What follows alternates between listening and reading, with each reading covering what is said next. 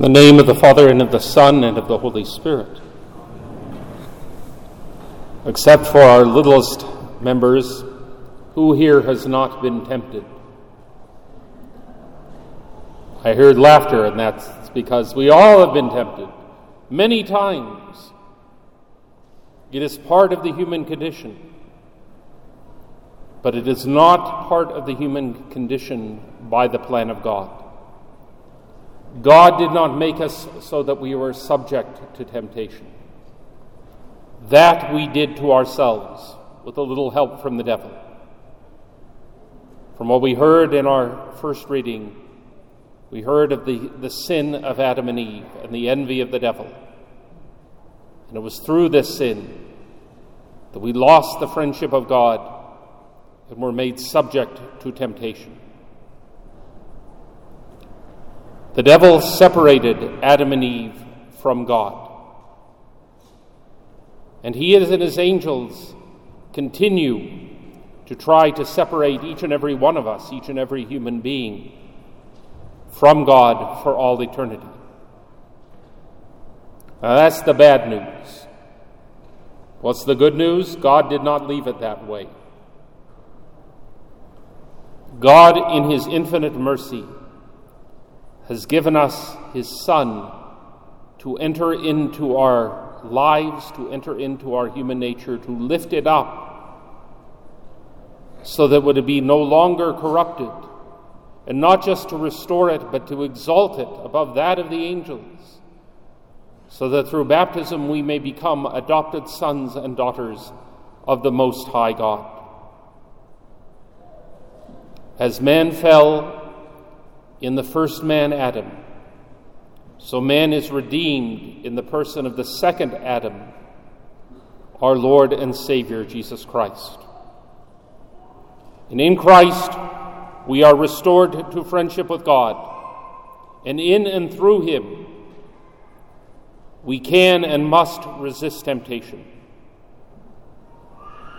Through his grace, his own life, which he gives to us, and through his example.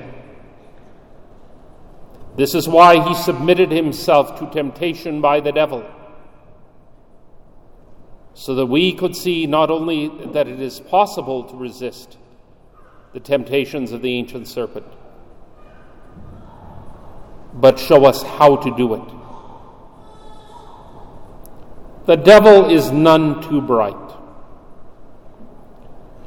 Now, some may be thinking, well, but Father, he was the greatest of all the angels. His intellect outshines ours. And that is true. But I'm not talking about IQ. I'm talking about wisdom. The devil's none too bright. If he were, he would not have said, I will become God. He would not say, you know what I'm going to do today? I'm going to go tempt the Son of God in the desert. Tempt God away from God. What foolishness, or rather, what pride, because that is the sin of the devil, pride. The devil comes to Jesus and he tempts him first with earthly desires. You're hungry, change these stones into loaves of bread. Then he next tempts him with pride. Show everyone how important you are. Cast yourself down and the angels will catch you. Then he tempts him with everything. Worship me and I will give you all things. Our Lord resists the devil with wisdom and with the word of God. Not by bread alone shall you live, but by every word which comes forth from the mouth of God.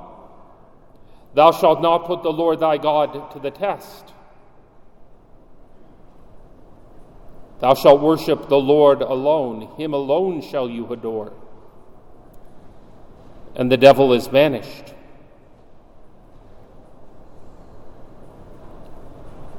In him, in our Lord Jesus Christ, and by his grace, we can resist and we can banish the devil from our lives. All we have to do is stay close to the Lord Jesus and to be holy and to obey his commandments and make room for Jesus within our lives. And this is yet another reason why, during this time of great Lent, we must draw closer to Christ. In the name of the Father, and of the Son, and of the Holy Spirit.